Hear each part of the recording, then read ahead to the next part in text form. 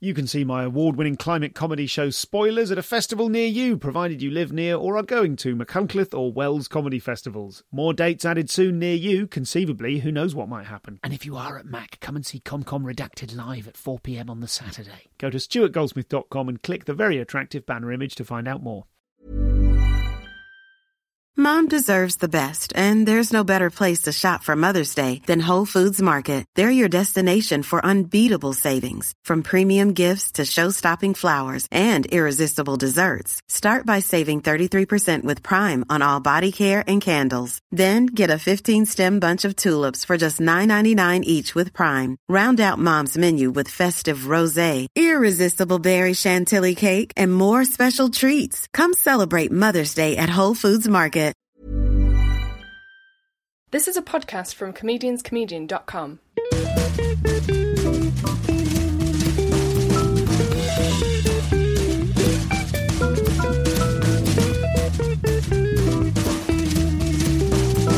This is the Comedian's Comedian podcast.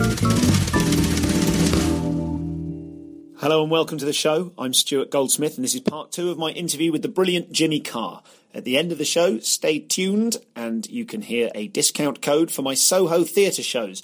Those are on the 21st, 22nd and 23rd of April, and there is a discount code available for you, which I will sneak in at the end of the waffle that finishes off this episode. Or you can just use your imagination, feel a bit like a hacker, and guess what discount code you might think that I would have used at sohotheatre.com. That's the 21st, 22nd and 23rd of April. I've been having a great time on tour with the show. I was lucky enough to get a 5-star review in Bath from the Bath Comedy Festival, from Bath Theatre Matters, some lovely Bathian publication. But yeah, a masterclass in stand-up, goddammit. So bloody well come and see me at the Soho Theatre, or indeed in Sutton, Wolverhampton, Leicester, Norwich, and wherever else we are over the next couple of weeks. The tour we're just over the halfway point. So if you'd like to come to any of those shows, you can find out more information from comedianscomedian.com. Now, though, the second part of my interview with the brilliant Jimmy Carr. Before we had this interview in, I had certain preconceptions about you, and one of them, I thought to myself, I wonder if Jimmy's ever done like a course, like a landmark type course, like a sort of personal or social development type thing. And then when I got to researching you, I went, oh, NLP. Yeah, that I did makes a lot loads of of sense. NLP, yeah. Can we talk about that for a bit? Because I've never done any. My understanding of it is that it's sort of like Derren Browning yourself. Do you know what I mean? You're kind of trying to visualise things in such a way that you can actualise effectively. I'm in the right sort of territory? Yeah, I mean, ish. It's basically about sort of changing the fundamental of this thing called NLP, neuro-linguistic programming. The fundamental of it is that the map is not the territory. So how you see the world isn't how the world is. We all see it in our own way, and no one's right. You know, it's how it is for you. And actually, the easiest thing to change is how you view the world, not to change the world. So to change your perspective on stuff. And part of that is due to, and it only works, I think, for certain people that are very sort of linguistic. They put a huge importance on words. Yes. Because it's changing your language and changing the way you sort of you see and hear and sort of, you know, talk about stuff actually makes a difference to how you act in the world. I got into it in I was in my sort of mid-20s. And I had a job with a good company and I was really I was doing well, I think objectively. But I was kind of miserable. I really didn't like it. And I was searching for something. And that kind of came up at some sort of works course. It's where you often come across it. You know, you go on an away day. Mm-hmm. And someone sort of did an away day talking about this thing, NLP. And I went, it really sort of resonated with me. I really sort of went, I absolutely get that. That is how my mind works. And I was kind of looking for something, and I found that. And as a result of doing a couple of courses in that, I kind of found myself thinking, well, no, why couldn't I go and be a comedian? I could go and give that a go. Yes. And it kind of allowed me to sort of, the preconceptions about, no, that's a thing that other people do. Or yes. You have to have parents in show business that know something or know someone that could get you into that, or you have to have met someone, or, you know, and you often meet people. I'm often really sort of struck by how just a chance encounter can make a huge difference. So you often meet people after a show that go, I'd sort of like to give comedy a go. And you always really want to take time with them and go, right, well, just give it 5 minutes. Just go and do a gig in a pub, and this is how you do it. And this is, go and see some smaller shows first. Yes. Don't just see this and then go and try and do it. Go and see some small stuff. Go and do that. It'll all seem possible. But you really want to encourage that. Yes. Because you don't kind of know, that could be the start of something, absolutely, big for them. And I think for me, it was like going on a little away day. If I'd not bothered to go on that away day, I might still be working for the oil company. Yes. It's that weird thing of that sliding doors kind of thought of, absolutely, well, life could go a different way. And it was kind of opening up to that possibility of, no, you could do that. That could be something that you do, you know. And are there applications of that NLP? Is that still a part of your daily life? I think I presume so. I mean, I suppose it does talk about unconscious competence. So when you're learning a new skill, you start with unconscious incompetence. You don't know what you can't do. And then sort of the next stage is conscious incompetence. Okay. So you know that you can't do that. So when you first go and see stand-up comedy, you go, I can't do that. And then you've got sort of conscious competence where you can do it, but you really have to think about it. Yeah. Okay. And when you're learning to drive, when you first do a gig, you've really got to think about it. Like my first DVD is conscious competence. Okay. I'm a good comic, I can write jokes, but I'm super uptight and I really have to think about this. Yes. And then you get to a stage where you can do panel shows and it's unconscious competence, where you don't have to think about it and you're just like really relaxed. And I think that the way that language, if that resonates, if you sort of listen to that and go, oh, that's interesting, go and read more about NLP. And there's kind of good and bad sides to it. I think there's quite a lot of snake oil salesmen in that industry. Yes. Yes. And then there's lots of really good people that are kind of, it's about personal development and sort of thinking about yourself and what you want to do. And I kind of subscribe to that thing of going, the fundamental question in life is, what do you want? If you can answer that, getting it's comparatively easy.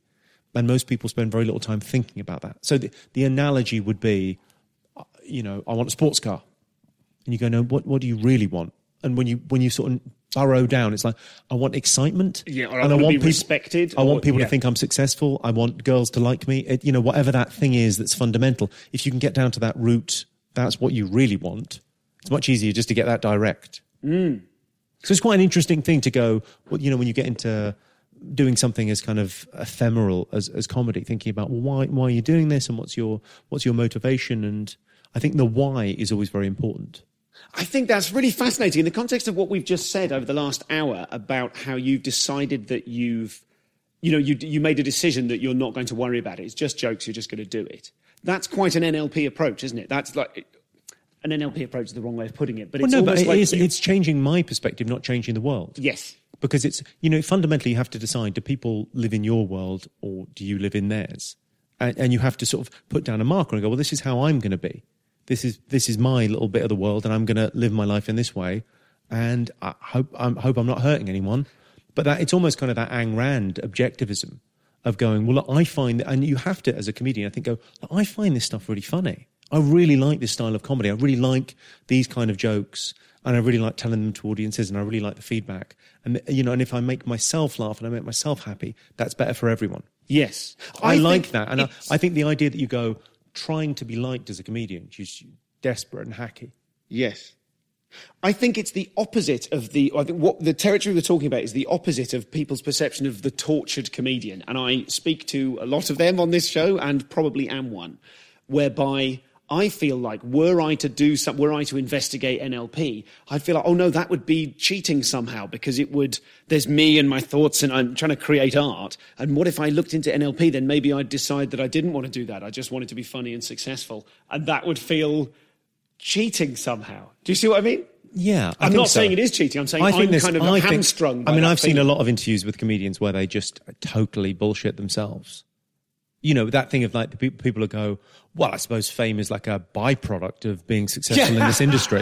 And I suppose were I to become famous, I would also, you get a lot of comics that never go to, like they would never go to a film premiere or, a showbiz party because they would go, oh no, that's not why I got into comedy, this. Man. Yeah. That's not, actually it's just me and the road. Yeah, brilliant. And a notebook. Of course I will go to your showbiz party. Why not?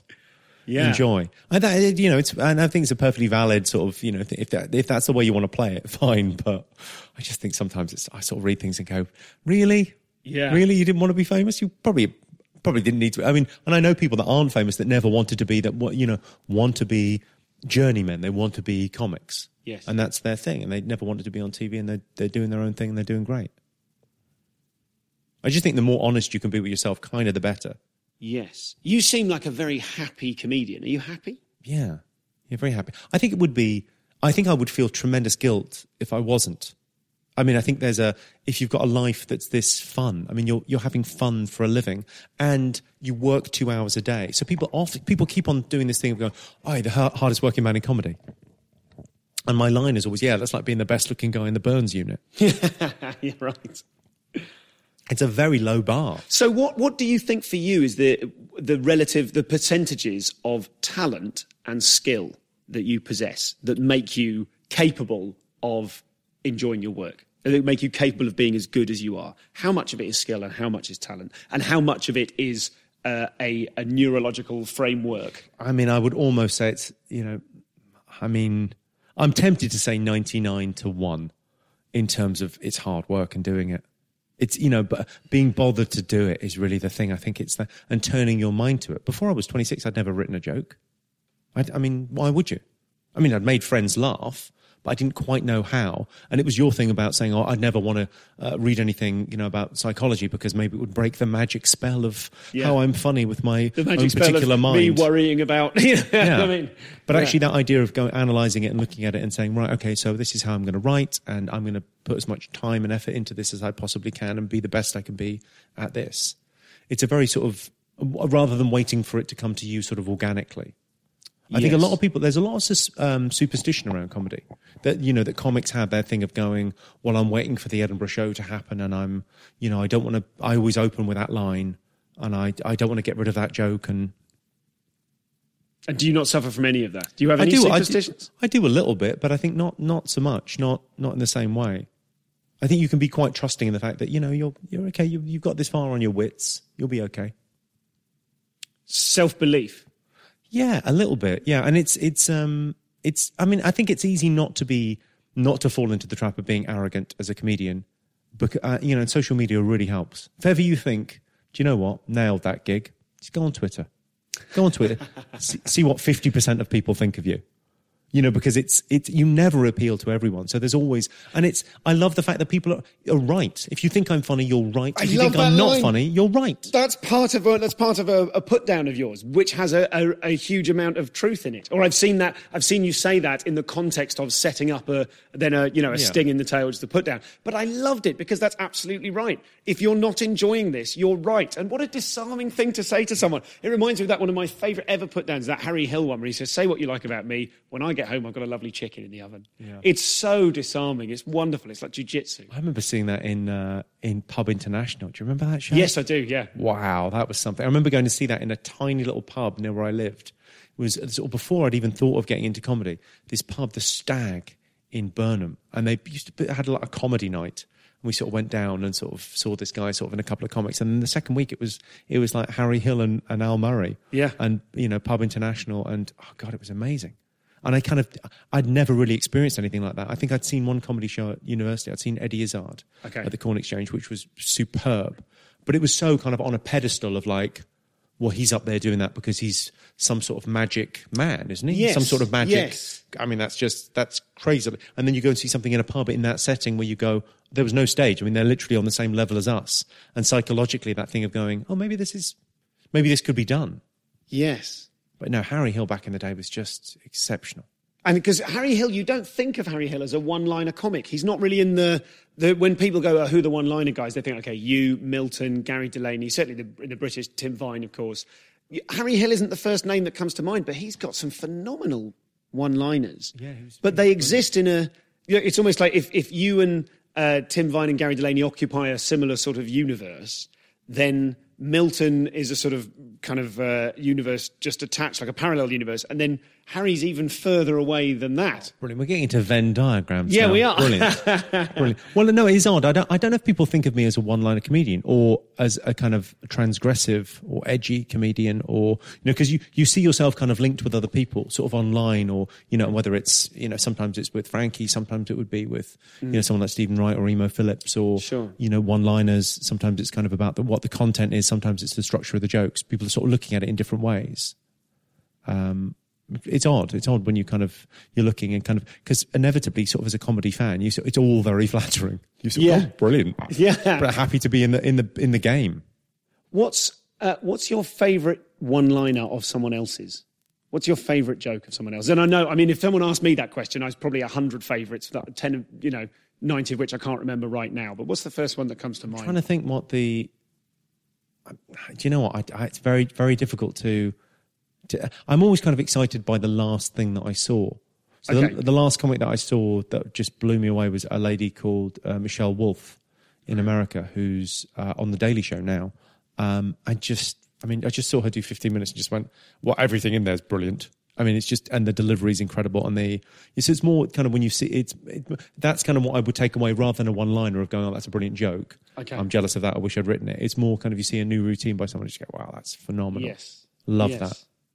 So with regard to the Netflix show that you've just done, this presumably, I mean, that's a big, I've seen a lot of the kind of the promo for that. You've been saying, hey guys, bad news, no Christmas DVD this year. So that's a big choice as a comedian to go, I'm going to hitch my wagon to the online model. I don't know if it is a big choice. I think that choice was made for me by the general public who stopped buying DVDs 2 years ago.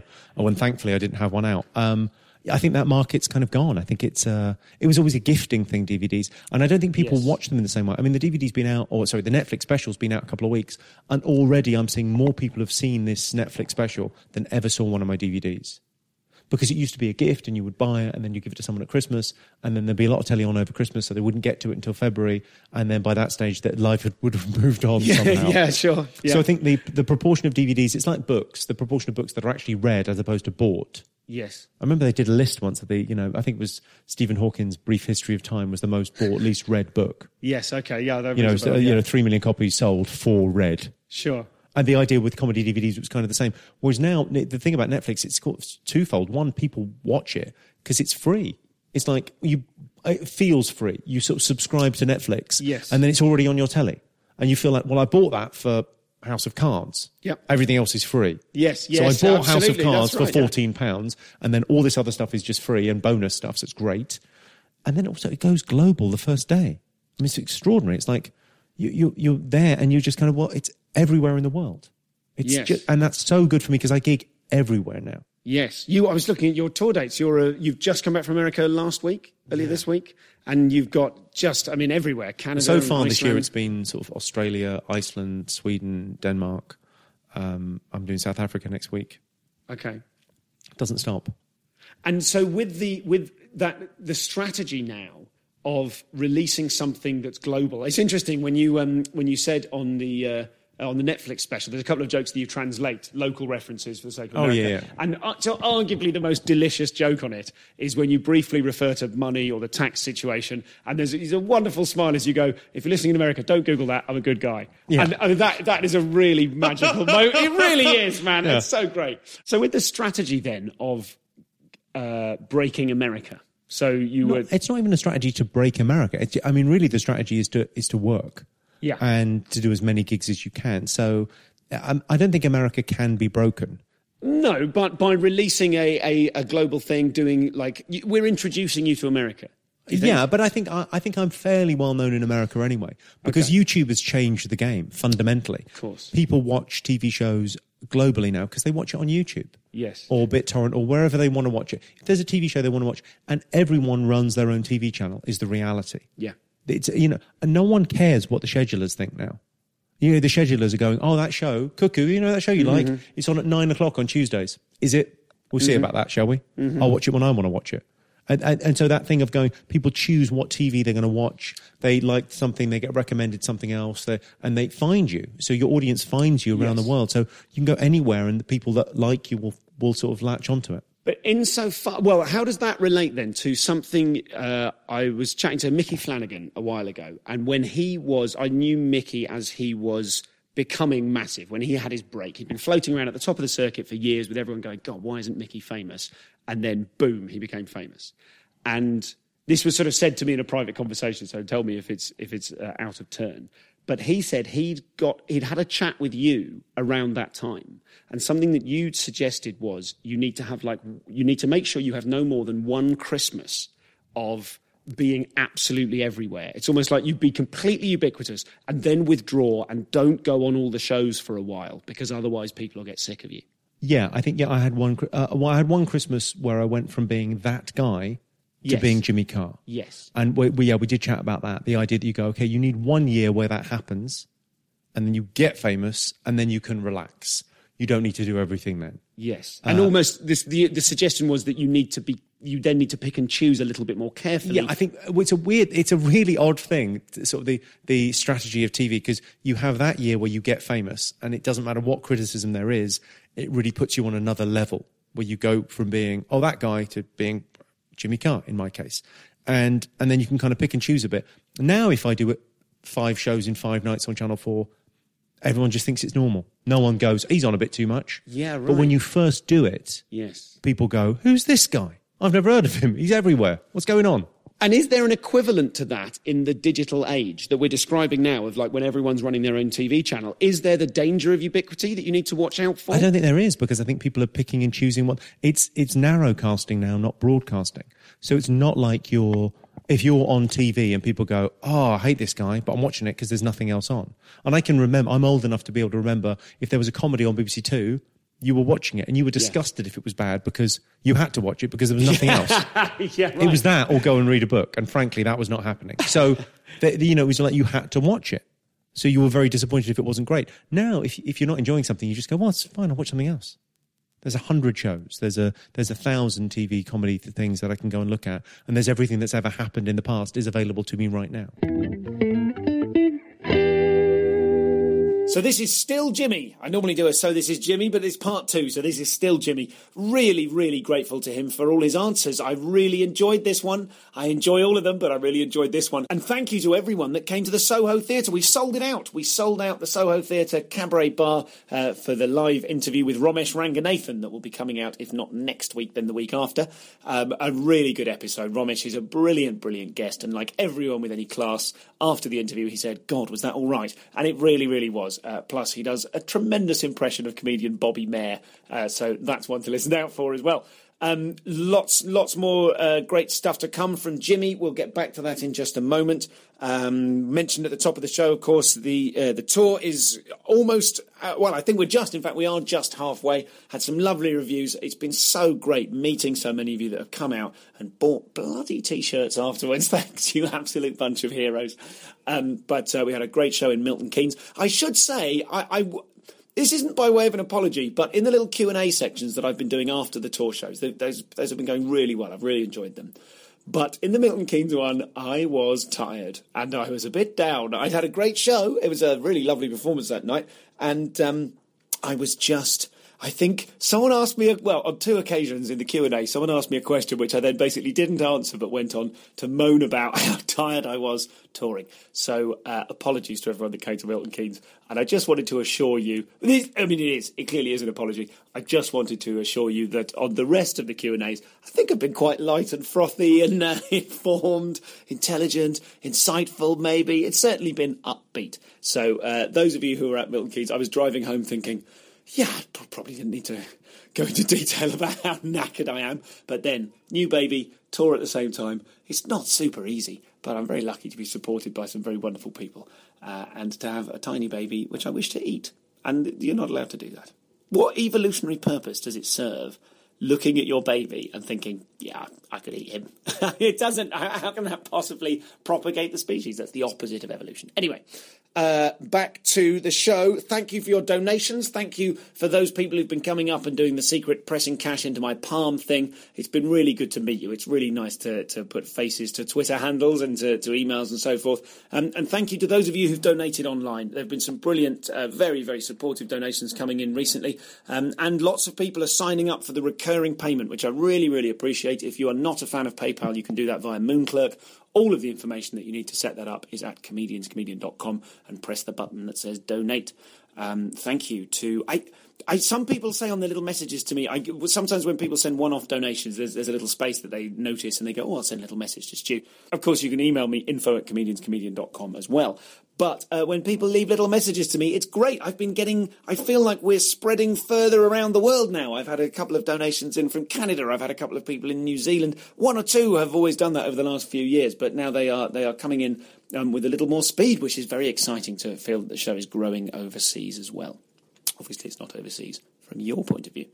But thank you to everyone that wants to help continue to make this show the success that it is, it's sort of inescapable. I've got to stop sounding so humble about it sometimes, I think, but I'm really blown away by your generosity and by how many of you want to support this good thing that we've got going here. So if you'd like to make a recurring donation or simply a one-off donation of a pound a show, 50 pence a show, or just a lump of whatever you would spend on a bottle of wine, then that would be very much appreciated. Comedianscomedian.com, as you know.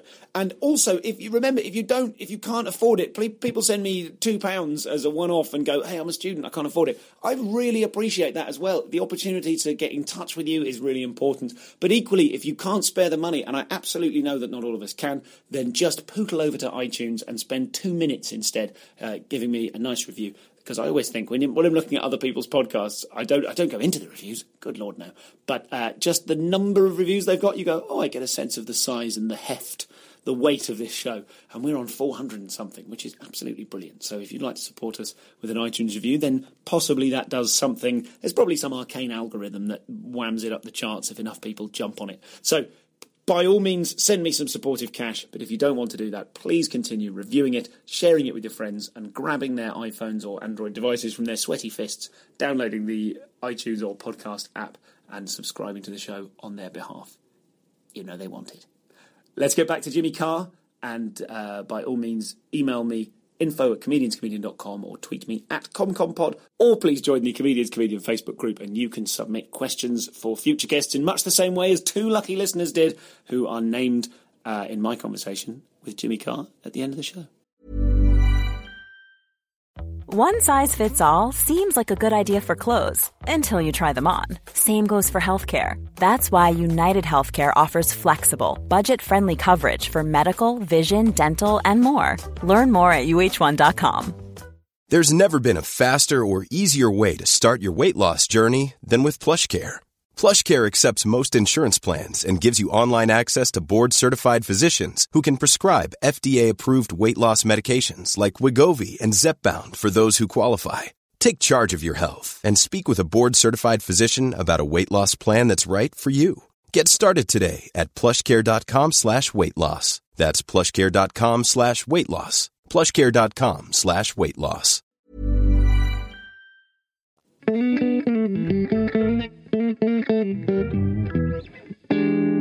Let's talk about panel games. Okay, yeah, sure. And let's talk about your role within panel games.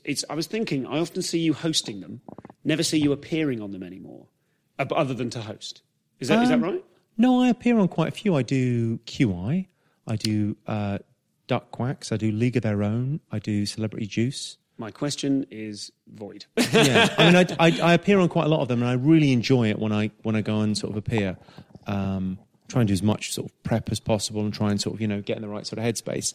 And I love them. But I mean, hosting them is it's a tough gig because you're trying to be it's almost like kind of hosting a gig. You're trying to give everyone a moment in the sun. If there's 6 people on Cats, you're trying to make sure that everyone gets to get their bit out, and you go to them individually and you ask them the right question, and to make sure that you're in the right space, that you're laughing at their thing, and yes, kind of that must be because really we bring up hard. a lot of very new acts as well. On something like 8 out of 10 Cats, it's always been sort of a place to. It's the first place where a lot of people saw. I'm just trying to think of Catherine Ryan or probably even Alan Carr back in the day. It's often that's often someone's first bit of telly. Yes, is a panel show. Okay, so you want them to have a great experience and to really enjoy it and to come across brilliantly. So what mistakes, here's a question, what mistakes do you see newer acts or people who are newer to the panel show game, what mistakes do you see people making? Like, do you see people and you think, they've underprepared, or they don't have a basic comeback to a basic fact about themselves? Or I'm amazed at people's level of preparation. I mean, I'm amazed sometimes that people will come on a show and they've done nothing. Okay. like a topical, or even if you're doing like a topical run through and they've done absolutely no work, and you just go, "Oh right, I thought it was like a big break for you." Oh no, okay, probably not then. Okay. It's like, so sometimes that kind of blows you away. I mean, sometimes it's that thing people get a bit nervous and they say a bit too much or they talk over people. And I'm as guilty as anyone. I think sometimes, if I do something like a QI, I'm very conscious that it's sort of a volume game and you want to give the editors enough choices.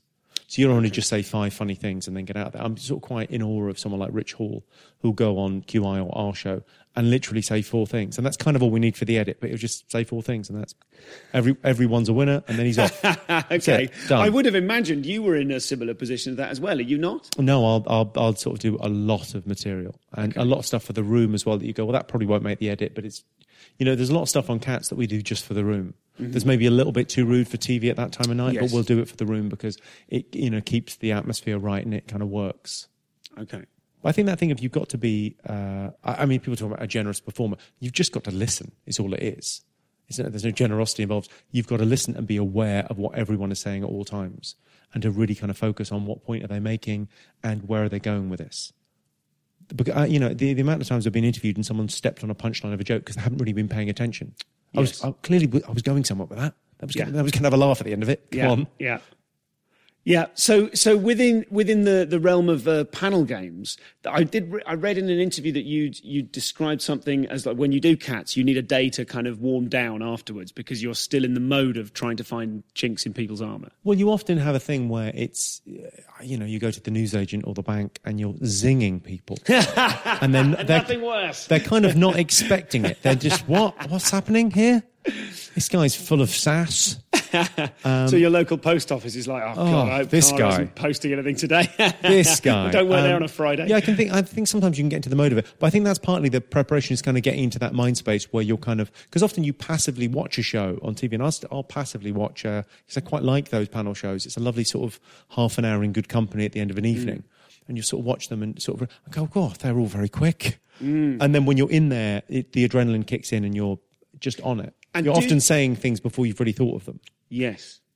Do you, or have you ever watched back the shows that you've done? Presumably you're on so much now that you can't watch back all of them. No, I watch back a lot of stuff, yeah. I think you sort of watch back and sort of go, well, I like that, I didn't like that. And, you're quite critical of what you do on telly. So I think you need to. I think it's the same way as, your stand-up specials. I'm sure again, I've read some bullshit interviews of people going, no, I've never watched myself back. I've no idea. Yeah. Really? That sounds like bullshit. Okay. So when you're just coming back to this idea of preparing, when you see someone and you think you haven't prepared for this, what kind of preparation do you mean? That whether they've written jokes on topic? Well, I think it is that thing of like, if it's your first time appearing on let's say 8 out of 10 Cats, and we're talking about the top 5 things people are talking about this week. If you've got 5 things on each topic, that seems about right. Yeah. It's a big deal. You want to write jokes. You want to be on these shows. You should have an opinion on this. Okay. On every, and that seems to be, very, very obvious to me that you would do that prep and you would have it in your head. And sometimes people, I don't know whether it's nerves that prevent them or whether they think, oh, this is all. Maybe people think, oh, this is all so spontaneous. The great thing is, if it is spontaneous and you just have a great show and you're just in the moment, those are the best bits, and you're not going to bother getting to the written stuff. Great to have a fallback position there. Yes. Great to have some stuff. Great to have 5 great jokes that you don't need to use because you're too busy riffing. Well, perfect, yeah. Yeah. And in terms of your own involvement in that shows, there's a lovely thing in the book that you did with Lucy Greaves, The Naked Jape, which I read at the time and I've been rereading.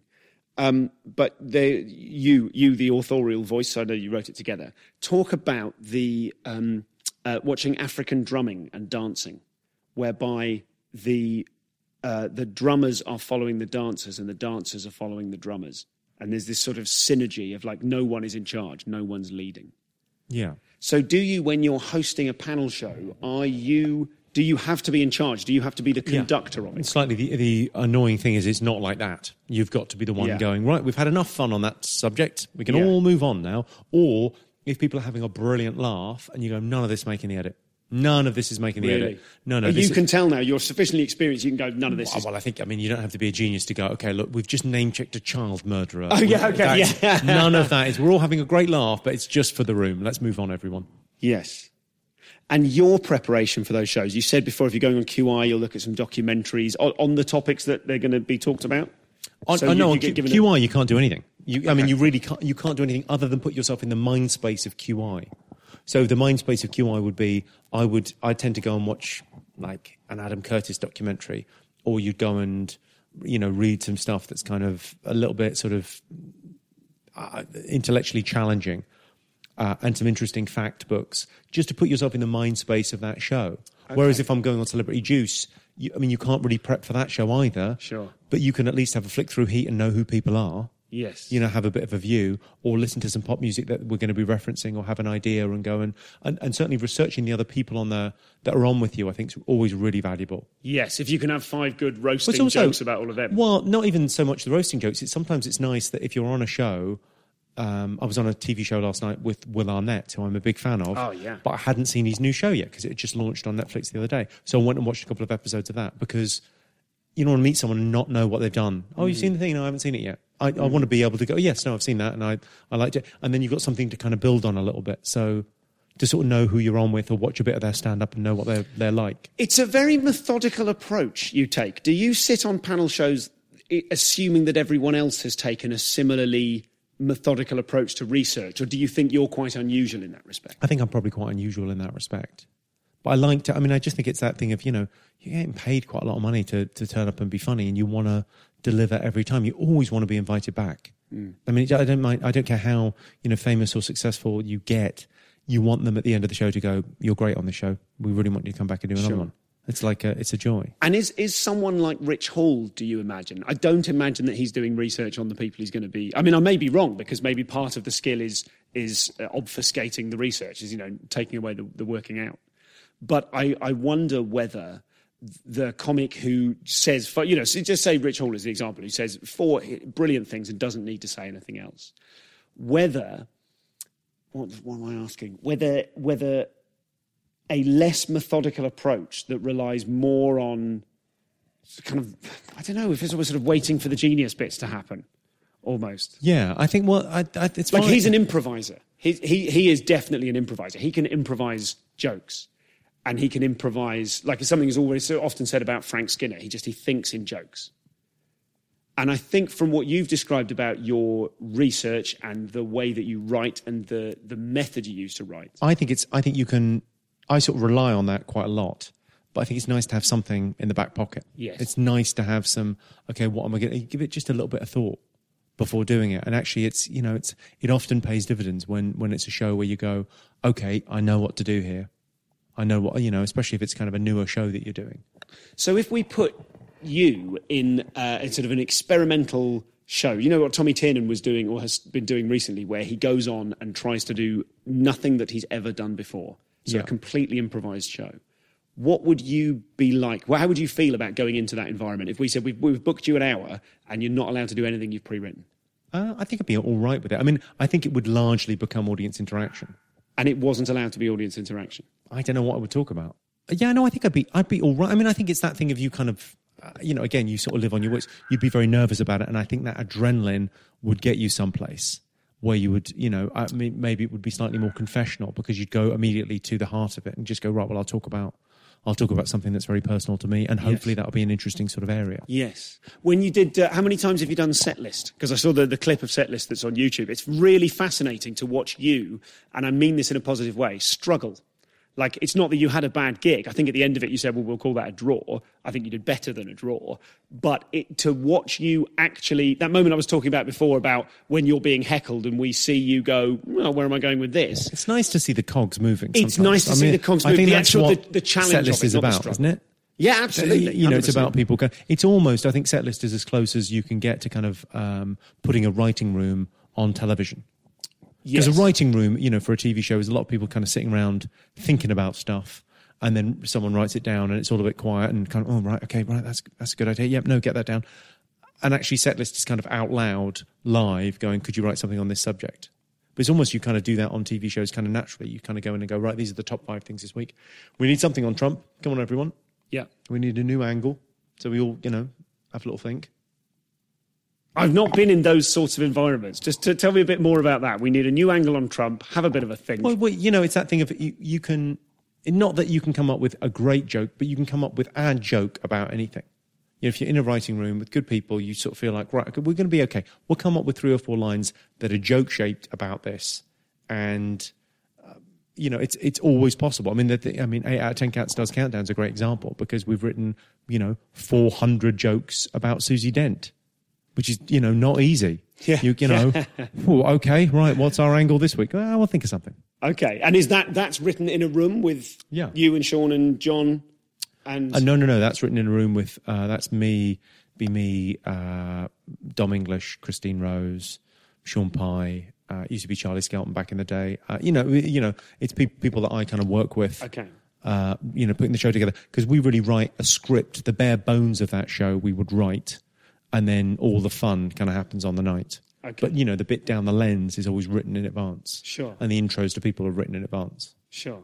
And in that environment, that kind of writing room, those are people you've got a long history of working with who their particular predilections and they know yours. I mean, are they submitting stuff and you're going, that's not really me? Or is it they're now sufficient? Again, the hit rate is no one's got 100% hit rate. Mm-hmm. So at best it's probably, 20% of the stuff that they think of makes it into the script. But even that's fantastic. It's great, and in a day, you can write 100 jokes and 10 of them make it into a script. Well, great.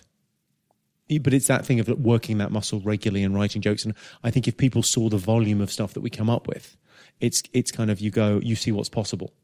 You see what you can do. Yes. I think there's a lot of people that are very limited by, their first experiences going, right, it's an hour. And then they go, I can't do Edinburgh next year.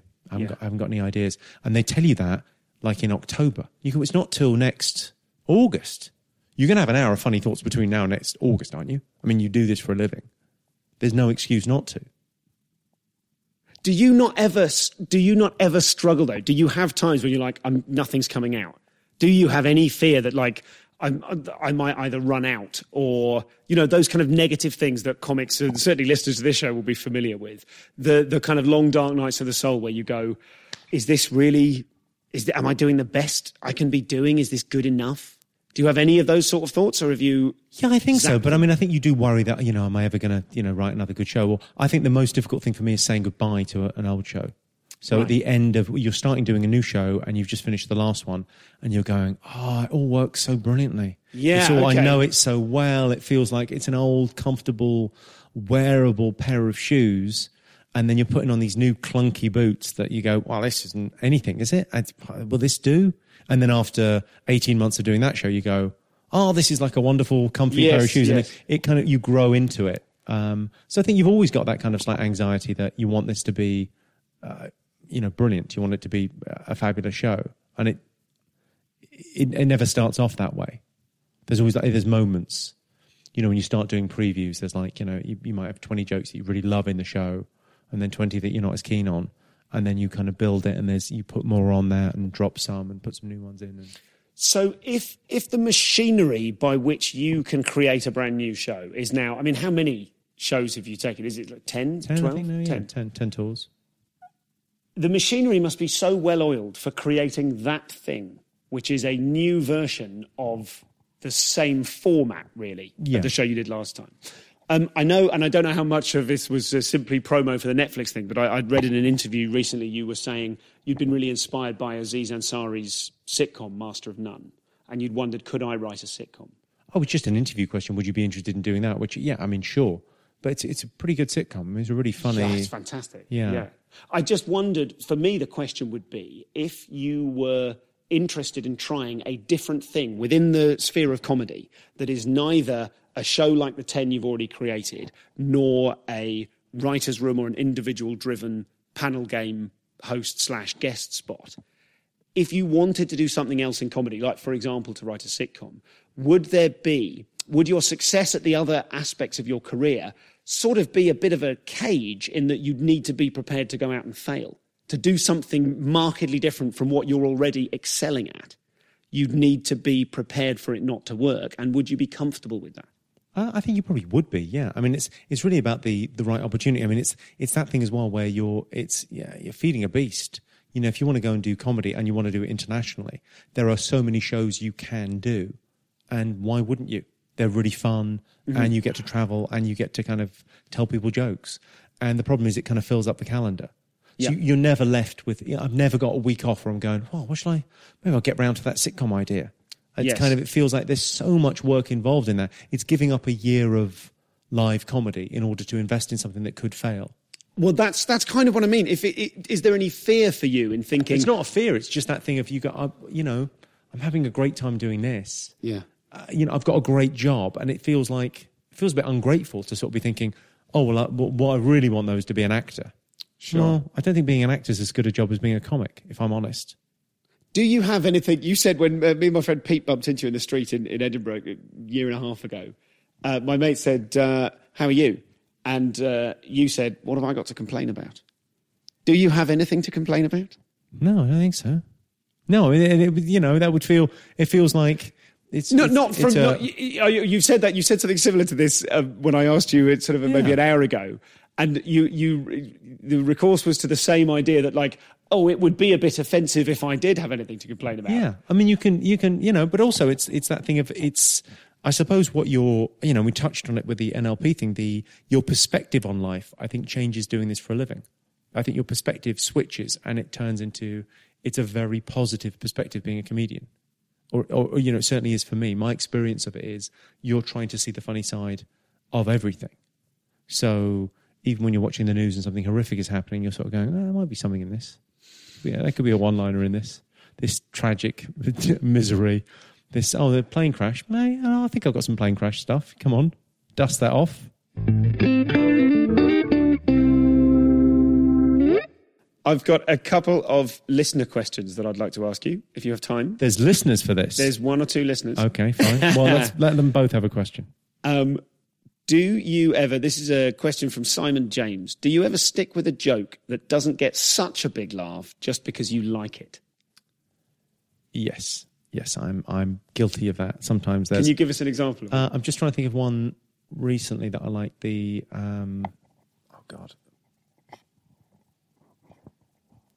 I can't think of an example off the top of my head, but there's certainly stuff. I think what I try and do is make it work. So I'll sometimes stick with it for months in previews and just think that there's something in there. And partly that's what the visuals are about. Partly those are jokes that I loved that I thought would be part of a stand-up thing, and I just couldn't get to work. Okay. I mean, I'm just trying to think of something that I stuck with for ages that just I could never make work. And when you See, what I never made work was I had a thing ages ago. You know that big chalk drawing of a man on the side of a hill? There's Cern Abbas Giant, whatever it's called. Yeah, something like that. But I had a joke about that being, I just thought that looks like someone murdered a giant. Yeah, okay. And I tried to make that work, but there was too much explaining. It's a chalk outline of a thing. You know that thing you might not be aware of. That thing that you don't know about. Yeah, sure. Well, that thing looks a bit like a different thing that didn't happen, could have happened, but it didn't. But it looks a bit like that. I could never get that to work. But I tried that like 20 times at previews and people just looked at me like, do you know what? Move on. Yeah, okay. Often I think it's a weird thing where something really appeals to you. It's often really silly stuff as well that doesn't feel... There's often a couple of flights of fancy or kind of bits of whimsy in my show that I really, really like that just don't feel like me.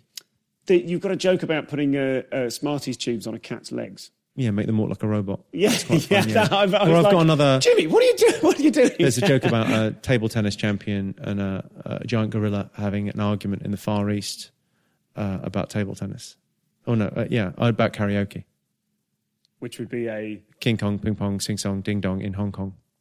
Which I find really appealing. I find that a very funny thought, but but the idea, nothing to do with the rest of my set. But that's a funny idea to me that you go, it's not very me, and yet you're steering the ship. You're the person whose sense of humour it's all predicated on.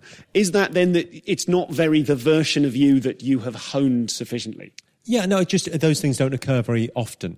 The whimsical stuff doesn't happen very often for me. So when it does, it's kind of a little bit special, and that feels like, I'll keep that in there. That's nice. The next show, you put on a wizard's hat for 5 minutes and go, now we'll do the whimsy thing on a toadstool. A question from listener Matt Whitby. Can any audience be one round? I think so. I think that Bill Burr clip, if you haven't seen it, go and watch Bill Burr Philadelphia. I think so. I absolutely think so. I think if you're sort of a comedian and it's also that thing of where your attitude is. I think if you say, it's a terrible audience, do you know what? Fine. If you want to blame them, blame them. But they're living in the moment. Doesn't matter who's been on before. Doesn't matter who you're following. Actually, better to follow someone amazing. Who did I follow recently? I was doing gigs in New York in the Comedy Cellar, and I had to follow Amy Schumer. And when she walked on stage, it was like a riot. Yeah. I mean, people were just like, she couldn't be hotter at the moment. And like walked down, did a great set, actually, really, really good 15 minutes of all new stuff, and then walked off and had to walk on. I was just like, oh, really, I've got to follow that. She went, you'll be all right. And were you? Yeah, it was fine. I mean, the audience is so live in the moment. It's almost that thing of.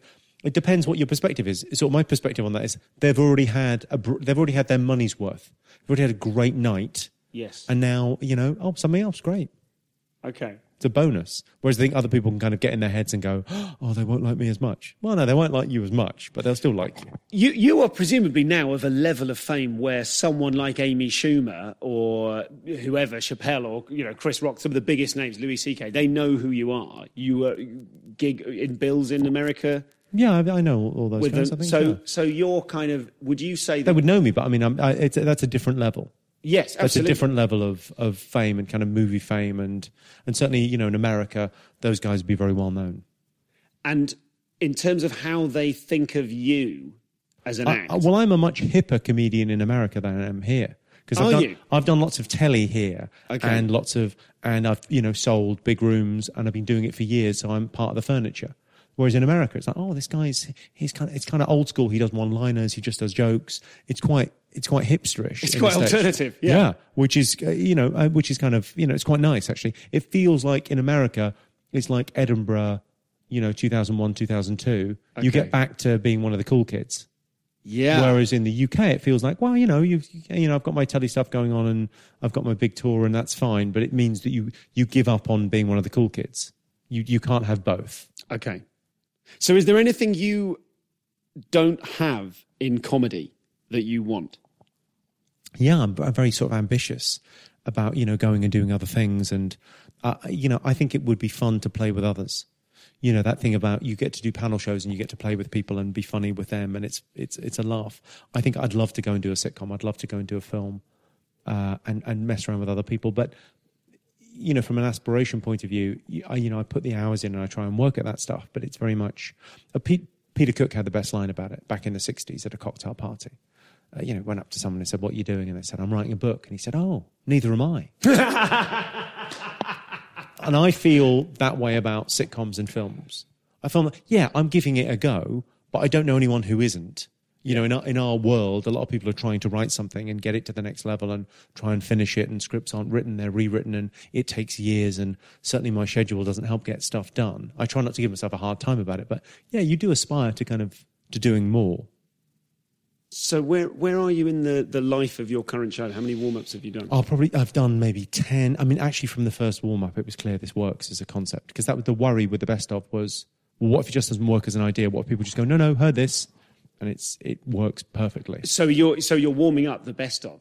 Oh, that must be fun. You're travelling there, I guess, not worrying too much. No, it's kind of you're knocking out the hits, but you're trying to find new ways of doing old stuff, and you're trying to reinvent the jokes for yourself and kind of find out what the best mix is. And at the moment, actually, it's an embarrassment of riches. There's 2 hours, 10 minutes of material at the moment, and it needs to be 100 minutes. It needs to be 50 and 50, and then more audience stuff. Okay. And at the moment, I'm just trying all the jokes and getting through them. And at the moment, it's a little bit too polished and too frenetic. The pace is a bit... I've upped the pace slightly. I've kind of gone to 4 jokes a minute because I've got so much stuff. And actually, I need to rein it back a little bit. They're ending up a bit punch drunk, are they? It's pretty good. I quite like that. Yeah. I quite like the fact afterwards they're kind of a bit... it's a lot of laughter. And is this with a view to releasing this tour, the Greatest Hits tour? This tour goes on for 3 years. So it's this year, 2017, all around the UK, 2018, the world. And do you have any other time available in your life when you're, presumably if this is stuff, you're going to know it all backwards. I mean, I guess it's always the case on tour anyway. If you're, all my evenings are filled for 3 years, what are you doing during the day? Besides travelling, obviously there's a certain amount of travelling. Faffing around. I mean, walking the dog. I mean, playing tennis, going to the gym, just, hanging out. It's very nice. I sort of have my evening off during the day. Yeah. You sort of get up, do a bit of admin, go to the gym or something, and then you have your sort of time off in the afternoon, wherever you happen to be. So it's quite a nice. It tends to be kind of slightly quieter or whatever, and I think you've got to have an understanding other half because we're not going out on a Friday or Saturday night. Yeah. Ever. Yeah. It's never happening. Not ever? I mean, very rarely. I mean, I've had one or two Fridays and Saturdays off in the last 15 years, but very few. I mean, it tends to be if I've got one off, we're away somewhere. Okay. But, 2 or 3 times a year we go away. 2 last things then. Go ahead. 3 last things. Is comedy a meritocracy?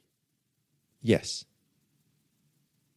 Not to the extent that the best do the best and people that aren't very good don't work. It's a meritocracy in terms of if you are good, you can make a career in comedy. Whereas in music, it's the opposite of that. It's all about luck and look. And I think, as far as the circuit is concerned, I think it's a meritocracy. People that are good do well in the clubs and they can make a living being a stand-up comedian. Everything beyond that, roll of the dice. Good luck, right place, right time, getting on telly. So to get to that touring level, I think you need a bit of that behind you. There's very few people that come up and can tour without the backing of media. But I think to that level, I think it is. And were there chances you feel you missed or that you didn't take along the way? Did you ever not do something and think, I should have done that? I don't think so. I don't think there's much that I said no to down the years. I tried early on in my career, if you look at things like Your Face or Mine, which wasn't really a format of a comedy show. It was quite a straight kind of, it was an entertainment show, and something like Distraction. Distraction's the first thing I saw you on, which I think, I remember it being brilliant. Yeah, it was a really fun show to do. And I mean, we did an American version, which wasn't as funny. They edited it as a game show, not as a comedy show. So the comedy was kind of stripped out of it, which was a bit of a shame. But yeah, no, I think I was very willing to do stuff that was a bit outside of most people's comfort zones. It wasn't pure comedy. It was a bit more entertainment, a bit more hosting, which I think actually did very well for me. What would you have engraved on your comedy gravestone?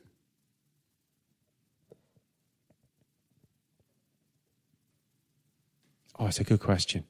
It's a really good question.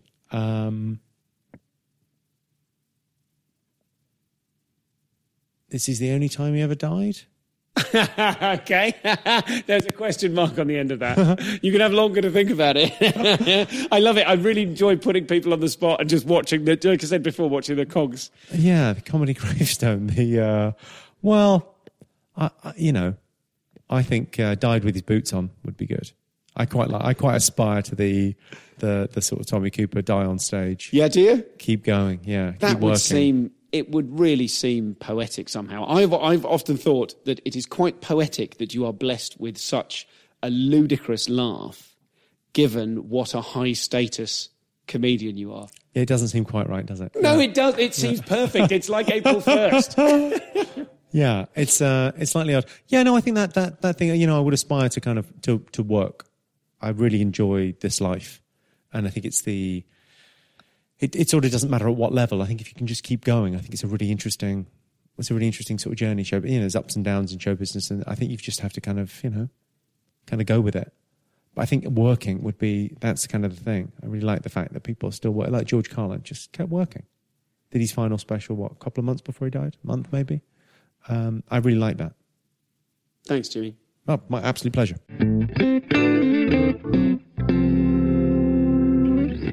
So that was Jimmy. What an extraordinary experience. I really felt like we got something out of him that we are not used to hearing. So many people have said to me, I'm really hearing a different side to him. It's sort of obvious. One isn't one's persona. So few comedians are exactly the person on stage that they are off stage.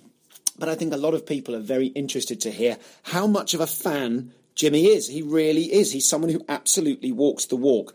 I didn't go into detail in my interview with him. I didn't particularly jump on the issue of offensiveness in comedy, and I know maybe some people were expecting that, but I feel like we've had that conversation so many times. We know how Jimmy feels about it. We know he feels that they're just jokes. They're with your friends. If someone laughs, you got away with it. You're golden, as he said in episode 1. And I think I'm sort of happy to have focused on other things for now. Perhaps we'll get him on again and go into that in detail. But he really is someone that walks the walk, and I think you've got to respect it when someone really does go to the Edinburgh Festival, go and see tons of shows, support shows, retweet about other people's shows, then that is proof enough that that person is a fan of comedy as well as a creator of comedy. And there's just something about that kind of personality that I really warm to for obvious reasons. So that concludes the podcast. Thank you to Nathan Wood for his help in producing and editing the show.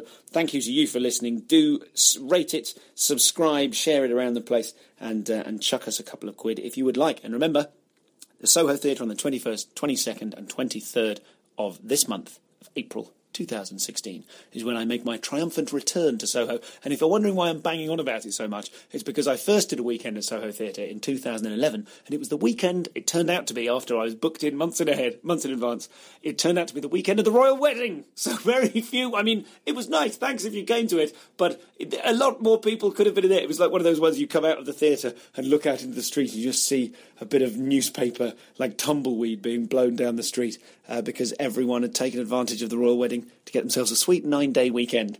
So, barring any floods or catastrophes or acts of God, hopefully there will be rather more people in town, and our already healthy ticket sales will go through the roof, and then Soho Theatre will wander off and go, holy shit, we should get that guy back every weekend. And I can talk about it more, and we all lose ourselves in some insane advertising vortex. Anyway, that's all for now. That concludes the podcast. Thanks for listening. I'll speak to you soon.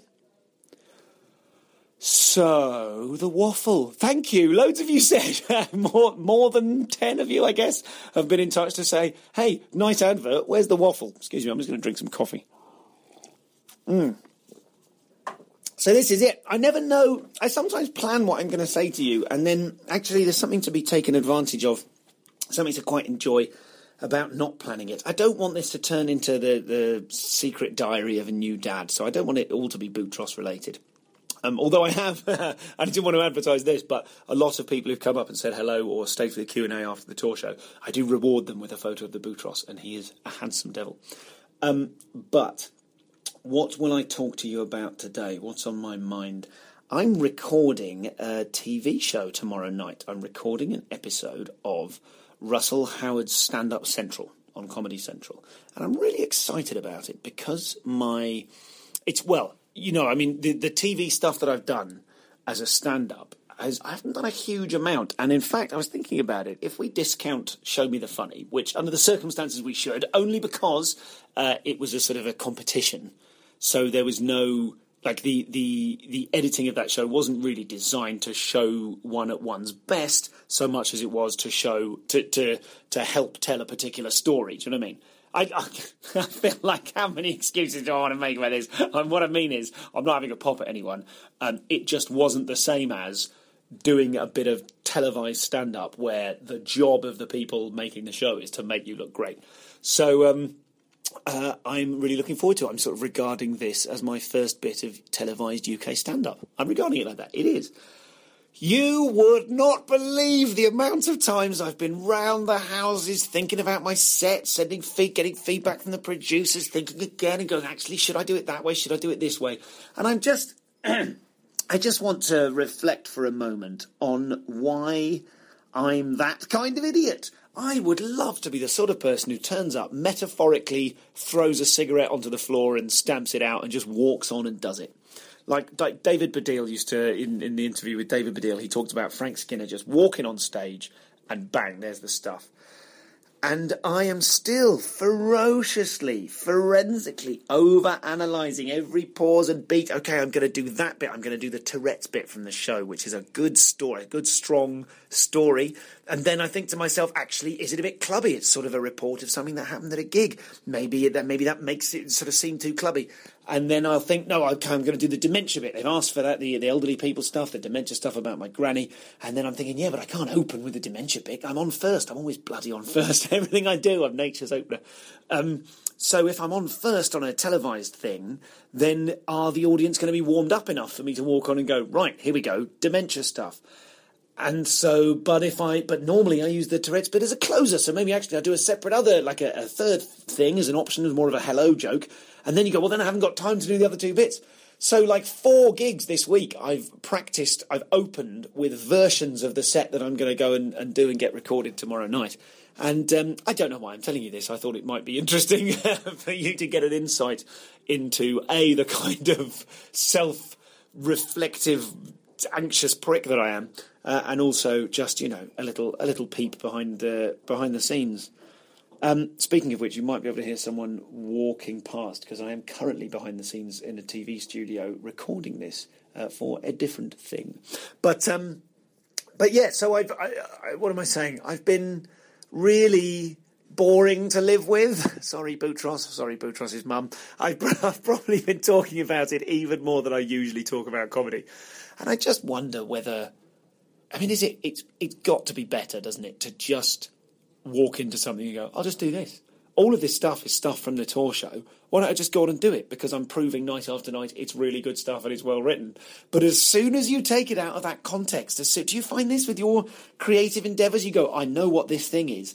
And then as soon as you take it out and sort of hold it up to the light, you go, oh, well, in the cold light of day, when it's not preceded by 20 minutes of them getting to know me, will that work? Will it work? Will it work? It's the opposite of a peak experience. It's a bell end experience. I don't know. A trough experience. So a trough experience, we're deciding now, after Maslow et al., we're deciding that a trough experience is the opposite of a peak experience. It's one where you are gripped with a sort of paralysing concern, a paralysing fear of not doing the right thing. And yet, this is what it boils down to. Let's look at this. What does it boil down to?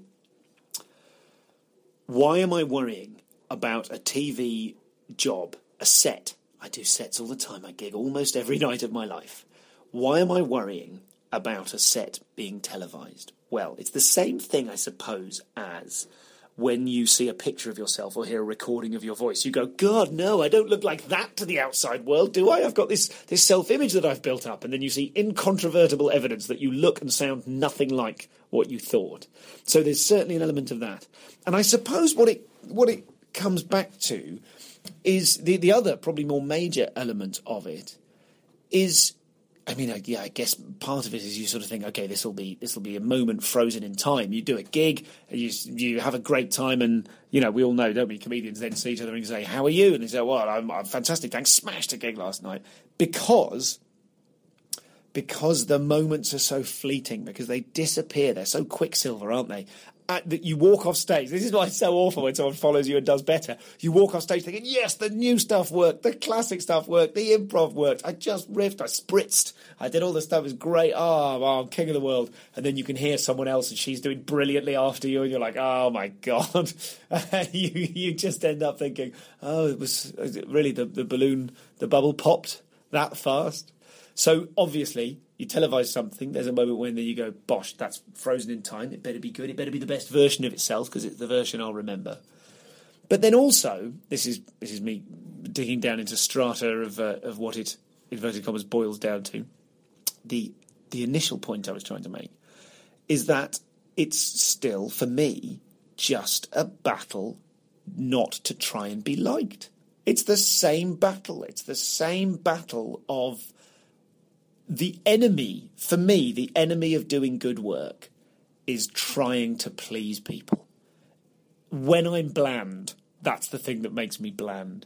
When I'm slick, that's the thing that makes me slick. And I know slick's often used as a compliment, but I've had it in so many reviews over the years. We're trying to get away from that now. I'm trying to get away from that and just be who I am.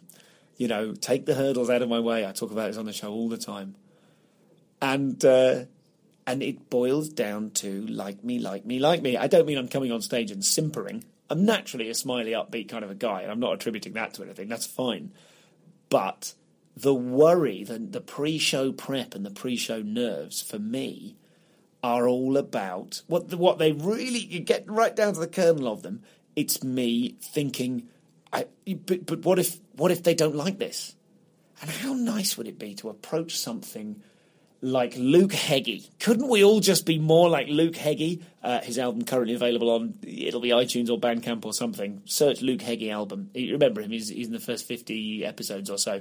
Brilliant, dry Australian comic. He doesn't give a fuck. I'm going to try and channel Luke Heggie when I walk on stage tomorrow night to do this taping. I'm just going to try and channel Heggie. And I'm just going to, not too hard though, otherwise I'll just walk on and go, "G'day, cunts," and then drop the mic and walk off. But that's it, just to walk on and go, "There we go. This is the stuff. This is me. This is me enjoying myself for myself." Yeah, I mean, it sounds a bit wanky when you put it like that. That'll do for now. I'm going to go and do things. Wish me luck. I think I'm all right to release this. It's weird. People don't talk about sort of the minutiae of TV gigs. It's the sort of thing I try and winkle out of them as an interviewer. I hope, the tiny little actor part of me goes, "Oh, I hope I'm not hexing it by talking about it." But I can't wait. I'm really excited. I think it's a good show. It's a good live venue, big audience.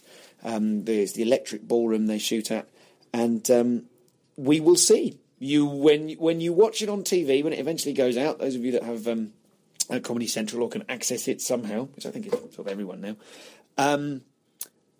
watch the clip and then come back and listen to this, and you'll get a little insight. Hey, I tell you what I could do. I might try and do a little, if I remember, if I'm not stressing, I'll try and do a little before and after recording. Just before I walk on after I come off from the taping. You inferred that quite rightly. And just try and have a little record of that, and you can see you'll be able to hear the process through which I go. Maybe that's a terrible idea. Maybe the worst thing I could possibly do when trying to relax is to... who wants to even hear that? Because if I do well, I'll just be unbearable. And if I do badly, I won't want to record it. So I'm not going to promise you that, but maybe I'll tack that on for a future waffle. But exciting stuff. Really good to be doing a thing and going, here we go, here's some stuff. Let's get some more clips up there. And let's keep sort of building it. Is that all right? Is that enough? That's enough. Speak to you soon. Oh, there should be a horse. There should be a horse. I liked it. We had horse and ex-horse and underscore horse. It's like, I mean, we could be something other than horse. Why don't we tweet the phrase, if you made it this far in the waffle? Oh, and of course, obviously the code for the Soho Theatre shows is FAF, F-A-F-F. They just put the generic one on. I'm sure it's totally guessable, but I thought I'd tell you specifically as a little treat to say thanks for hanging on, listening to the worries and woes. Why don't we say, tweet the phrase, "I, for one, shall be going to see Stuart Goldsmith at the Soho Theatre." Let's just see if you're how committed is he. Anyone can tweet horse. How committed are you? I, for one, these exact words, "I, for one, shall be going to see Stuart Goldsmith at Soho Theatre." Let's just try. I won't abuse you like this again. I'm sorry. I might. Lots of love. Speak soon. Lots of love. You're not my mum, but maybe you are my mum. Hi, mum. Lots of love. Speak soon.